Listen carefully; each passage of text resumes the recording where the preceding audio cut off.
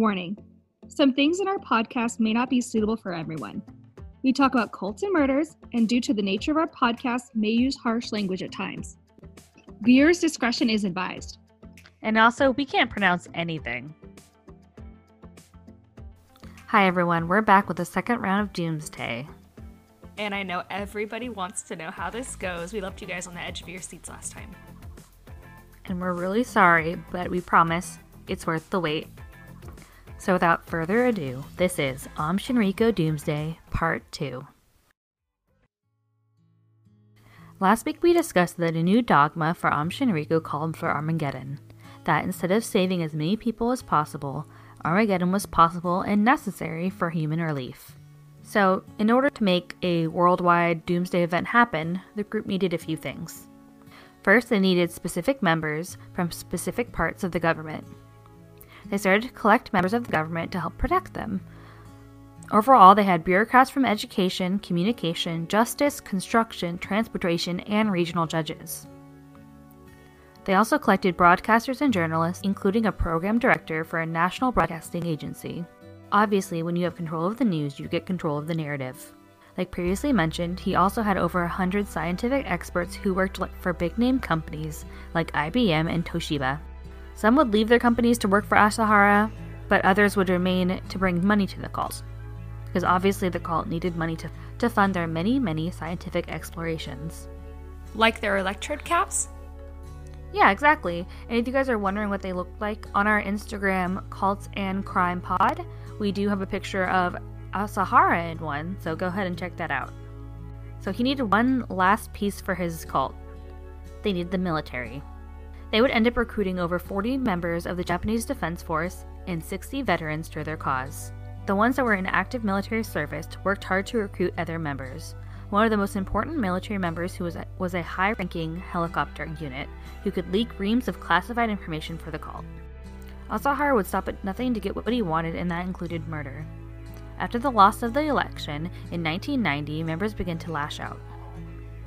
Cult members put custom spray devices to the back of 3 trucks and attempted to spray botulinum toxin, a deadly toxin that prevents neurotransmitters to release and cause paralysis and respiratory failure. Thankfully, this was unsuccessful because they could not produce that toxin. At the same time, they also started a large wiretapping campaign. They would obtain company uniforms for the Cone Company and ID badges, then go to the homes of their targets. A lot of the time, this was for blackmail, so they can get money from the rich to fund their many projects. And other times, it was to get information on their enemies or to keep an eye out on their own members. With the toxins not working, Asahara hatched a new plan. In 1993, he and 40 other cult members entered Zara, Africa. They used the guise of humanitarianism, but their real purpose was to gather Ebola. Ebola? This is the Ebola virus that you guys are all probably thinking of, but this happened long before the events in the United States. Luckily, this also appeared to be a failure for the cult because they never used Ebola in any of their attacks. So, when Plan B doesn't work, why not revert back to Plan A? And what was Plan A again? The botulinum? Oh yes, Old Faithful. In June 1993, the cult members tried once again to use a spray device attached to a car to spread botulinum toxin. They did this attack at the site of Prince Naruhito's wedding. But once again, Plan A failed. They still didn't have what they needed to make the toxin lethal. So the purpose of this attack was to blame it on the United States, but the cult was not good at hiding their tracks, and we were found out very quickly. And also the attempts failed because they were using the wrong strain and in too small of quantities to actually do any harm. There was also reports of hose clogging. So didn't you say he had like over 100 scientists working underneath him? How could he have such fatal mistakes? Not that I want them to succeed or anything, but, hire a new scientist.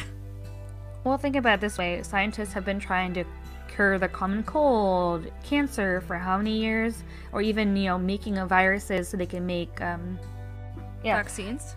Yeah. Or even scientists who work really hard to develop vaccines. They work for years and years and years before they get something that's viable.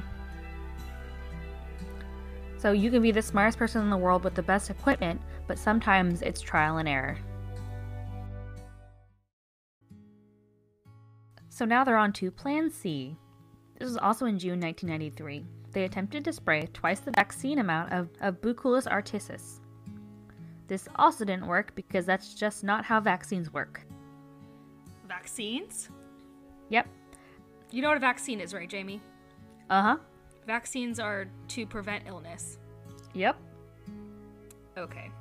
Nicole, I'm very confused now. They sprayed double the amount of vaccine. Okay, so you know how vaccine is a very small part of, like, the virus? Yeah, it's dead. Yeah, exactly. Yeah, they sprayed double the amount, being like, who cares if it's dead? We're spraying double the amount. It's going to get people sick. Did not get people sick. All right, and I'm going to say this one more time. What kind of scientist did he hire? Because I did 1 semester of anatomy and 1 semester of physiology, and I know that that's not going to work. Once again, like, it was a lot of trial and error, and also sometimes it wasn't exactly a, cult-approved attack. A lot of times when they have the more sophisticated equipment, it is, but sometimes they say, hey, we want these people dead, or we want to attack in this area, and it's kind of your job as a cult member to figure it out. Okay, well, he needs to hire a new guy. He definitely does. Well, no, he doesn't. He needs to fail it. Late 1993 and early 1994, they attempted to murder a rival religious leader with a nerve gas called sarin. The first attempt failed because of a problem with the remote control helicopter. The second was for hose clogging. Honestly, him and those clogged hoses. It's apparently a really big problem when you're trying to distribute nerve agents. Who would have thunk it? We are now an educational podcast. Until May 1994, they had not been successful in even injuring one of their targets. That was until Taro Takamoto. He was an attorney working to help Aum Shinrikyo victims. He worked hard to help patients get their children away from the cult's clutches. This is a direct quote from him. People are vulnerable, and everyone is at danger of falling under these influences. Most of these Aum children were honest, hardworking people who grew up not knowing that this kind of evil exists in the world. Even though he was an attorney, he worked one-on-one counseling with the victims, gaining their trust and introducing them back into the free will and thought. So one of the things that he did, and I discussed this previously on the podcast, is people would see a picture of Asahara levitating on above the ground, and that would make people be like, oh, he is enlightened, he is a religious leader, he knows what he's talking about, all this stuff is real. So he'd get this rapport with these people, and then he'd show them a picture of him, cross-legged, hovering. That was a way of being like, look, it's fake, I can tell you exactly how I faked this photo. He's not special, he's just a con artist. So after the first few attacks, he moved his family into hiding and took out a large life insurance plan on himself to help his family survive in case he was killed by any of the cult's attacks. Well, that's really sad. Unfortunately, the cult did end up releasing sarin into the ventilation system of his car. This caused narrowing vision and other symptoms of nerve agent exposure. Luckily, though, Taro Takamoto survived the attack and continues to work with victims of the cult today. He believes that only one person should be blamed for the actions of the cult, and that's Asahara. Another quote from him, cult members no longer know the difference between right and wrong. It's the same with the Islamic State militants. They think they are doing the right thing by beheading people. Aum members could equally commit murders because of their strong religious beliefs. This is what makes them extremely dangerous. Unfortunately, because this attack was somewhat successful, this encouraged the cult to go really into sarin as a nerve agent to use for attacks. Okay, so now we're going to go just a really quick chronological order of some of Aum Shinrikyo's activities. It's really long, so I'm not going to go into a ton of detail with all the attacks, but just to give you an idea of just how resourceful they were with their attacks. June 1994, Aum Shinrikyo released the nerve agent sarin into a residential neighborhood in Matsumoto, Japan, with a van equipped with a heating pot and a fan. 7 fatalities, 144 confirmed serious injuries, and 126 more complained of symptoms. September 1st, 1994, 231 people inhabited 7 towns unknown in Japan were stricken with skin and eye irritation. All the injuries were accompanied by complaints of foul odor that smelled like rotten eggs. This should remind a lot of the viewers of the last quote I ended with the podcast with about the person complaining about the dead smell and him saying it's Chanel number 5. 20th of September 1994. A journalist was sleeping in her apartment and they released photosgen gas through her mail slot. The journalist had accused of having kidnapped a man. One casualty, unfortunately she did not survive. So I'm skipping a few, but fall 1994. So remember the attorney that we talked about earlier? Members attempted to kill him by squirting a mixture of hair oil and ZX onto his keyhole. The 12th of December 1994, Shinriko members posed as joggers and attacked men on the street by spraying him with VX and injecting it into his head or neck. Is this just some random guy? He was alleged to be spying on the cult, but he could have just been someone who was just there. They tested bioagents on their own cult members. They tried to kill the leaders of a separate religious group. They illegally purchased gas masks and other military equipment from a US-based surplus company. Way to go, United States. So, at this point, you guys are probably wondering where they got the money and equipment to cause all these acts, because that is just a ton of mayhem. As already mentioned, the people following Asahara were given large amounts of money just to be near him. He had judges, officers, and government officials giving him donations, and these were all tax-free due to his religious status. The cult, also to cut down on costs, produced many of their own weapons of mass destruction.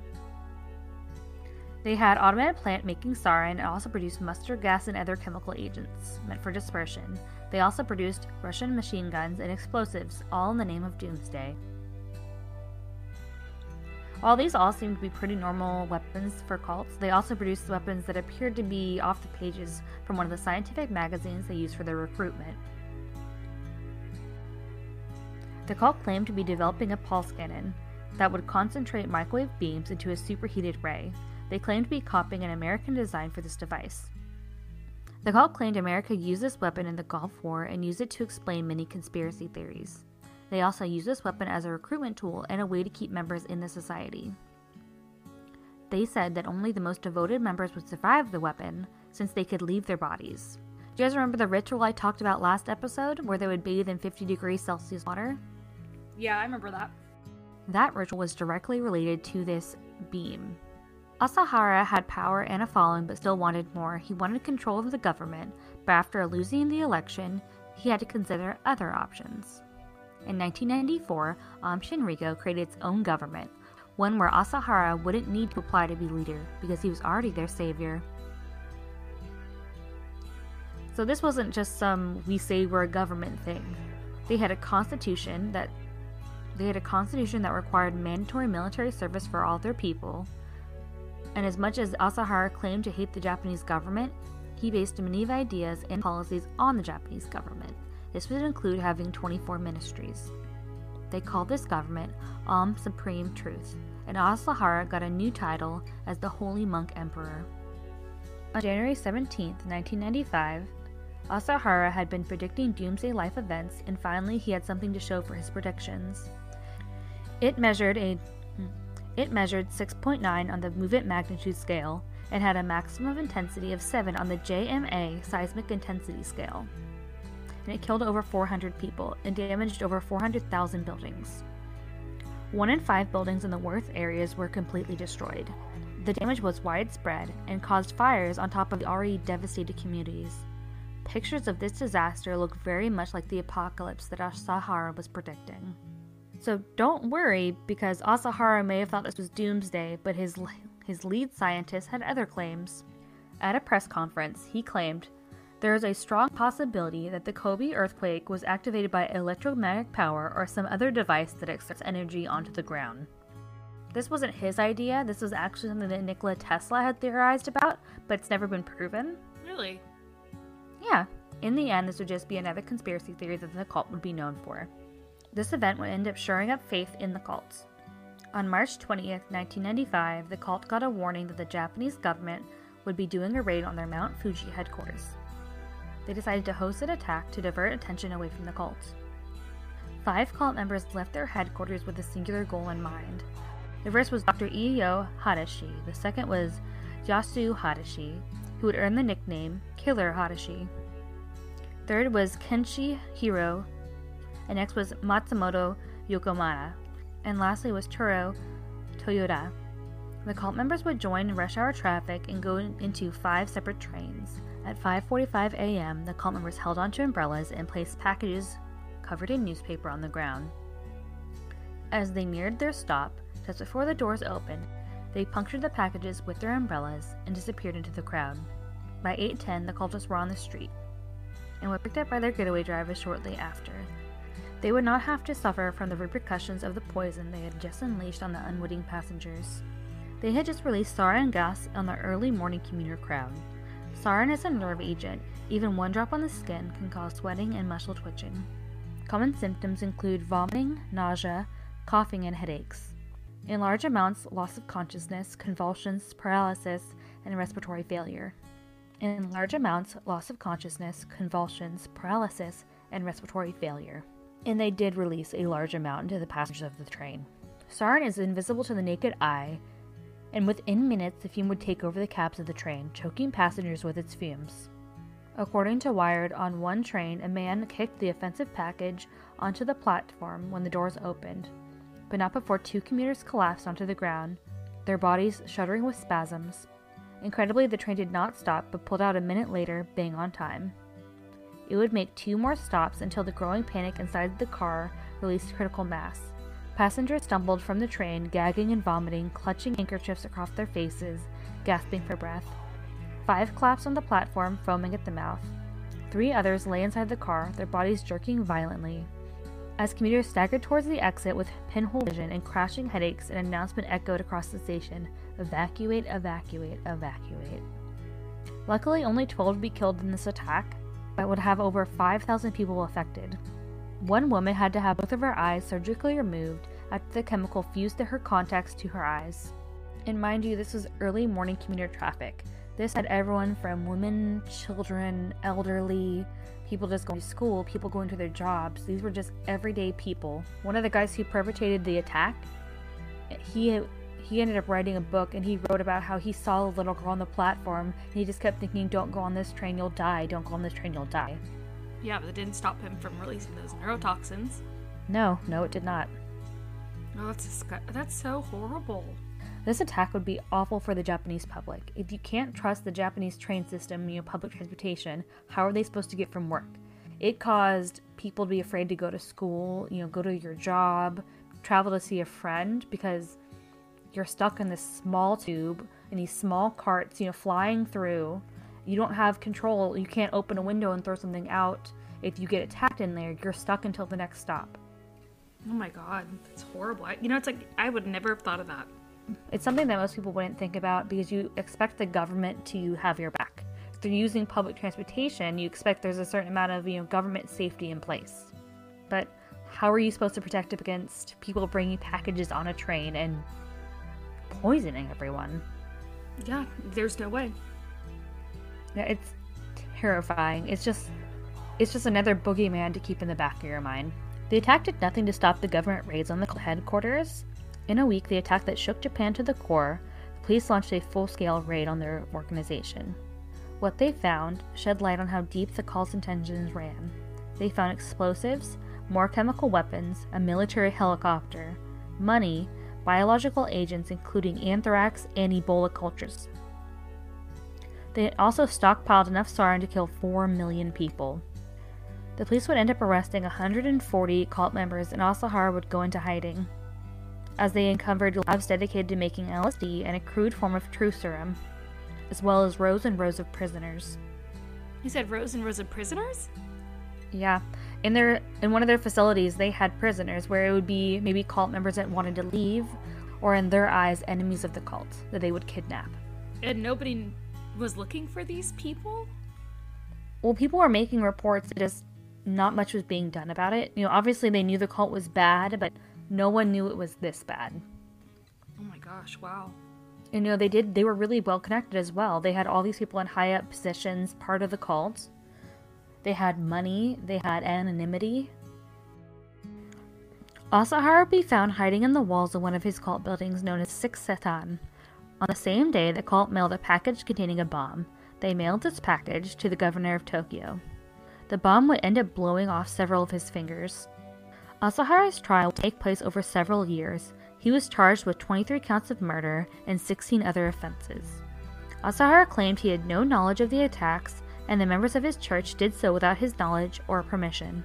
I feel like that's what they always say.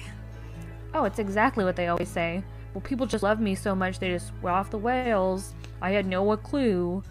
But it's your quote-quote minister of health and your quote-quote minister of education. He had his favorite people do the sarin attack on the subway. Like, you remember the electro doctor we talked about earlier, last episode? Yes. He was a part of the attack. Hadashi is Dr. Hadashi. I think he was the one who saw the child and was like, oh, please leave, please leave. Oh, what a saint. Oh yeah, you had a momentary thought of, oh, I don't want to kill this child before going through with it and maybe killing the child. I don't know the whereabouts of that exact child, but she was at least injured. Asahara would be found guilty of 13 charges on February 27, 2004, and was sentenced to death by hanging. Yay. Asahara, not one to take responsibility for his actions, claimed he was mentally unfit. During the subsequent retrial, he spent his time muttering to himself or being completely silent. So was he just trying to appear crazy? Oh, that's exactly what he's doing. He thought he was smarter than everyone else in the court. But on his time outside of the court, he would converse normally, and people saw this and told the judge about it. And the judge automatically threw out his appeal. Uh-huh. Asahara was executed by hanging on July 6, 2018 at the Tokyo Detention House 23 years after the sarin gas attacks, along with 6 other cult members. According to the Japan Times, the hanging of Asahara has in some ways closed the curtain on the shocking crimes and dramatic events staged by Aum. It also leaves several critical questions unanswered, because even during the trial, Asahara never explained the actual motivations for his crimes. Okay, Nicole, so how did you like Aum Shinrikyo? Person? I hated him.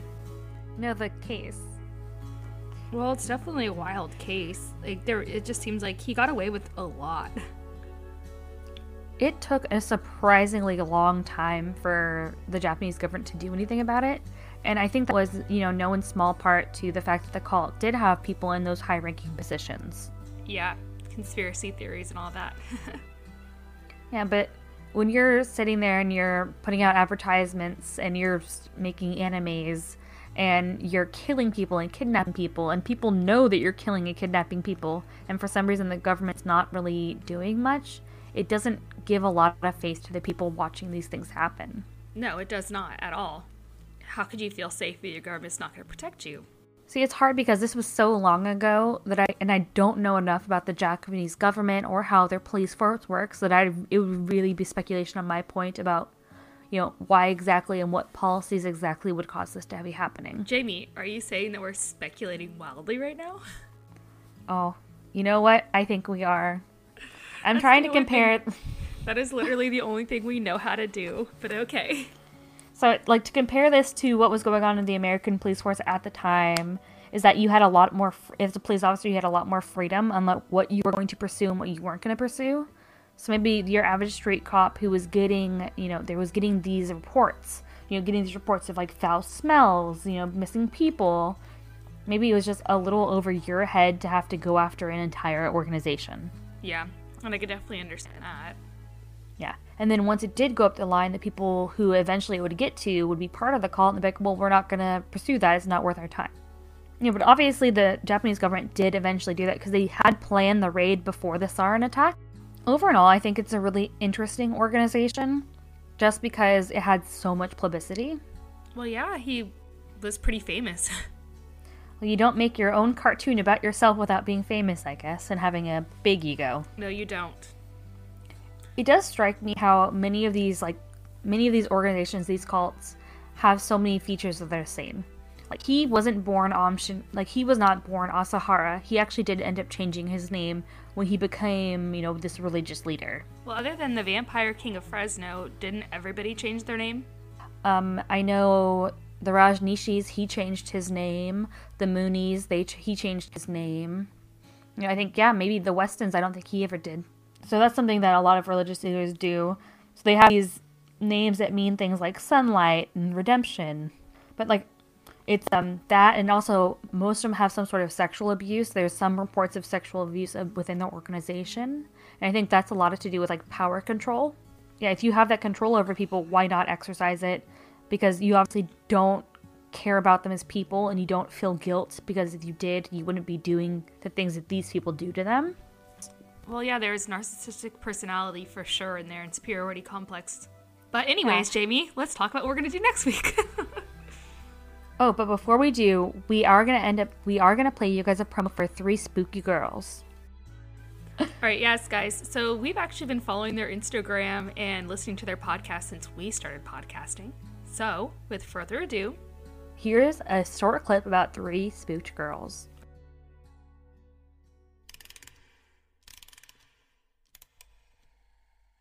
Hey guys, my name is Tara. And my name is Jessica, and together we co-host the podcast 3 Spooked Girls. If you love the paranormal or murder, join us every Monday as we tell our listeners about a new spooky tale or true crime case. We'll have a special drink recipe each episode picked out by me for you to enjoy while we scare the hell out of you. You can find us on Apple Podcasts, Podbean, Spotify, Stitcher, or wherever the hell else you listen to podcasts. Come hang out with us and get your spooky on.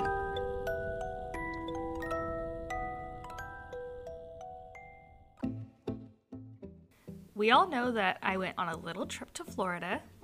2-3 weeks ago, right, Jamie? I think by the time this podcast is going to air, maybe a month ago. All right, about a month ago. And while we were there, we did a tour through the Everglades, which is about 1.5 million acres of wetland national park. And while I was there, I started thinking, of course, has anybody ever been murdered here? You know, as one totally normal person does. As a normal person does. So I started to researching, and I found someone who made my heartstrings pull a little bit. And that's why next week, we're going to cover the murder of Jeanette Smith. Okay, guys, that's all we have for this week. But tune in next week for Jeanette Smith.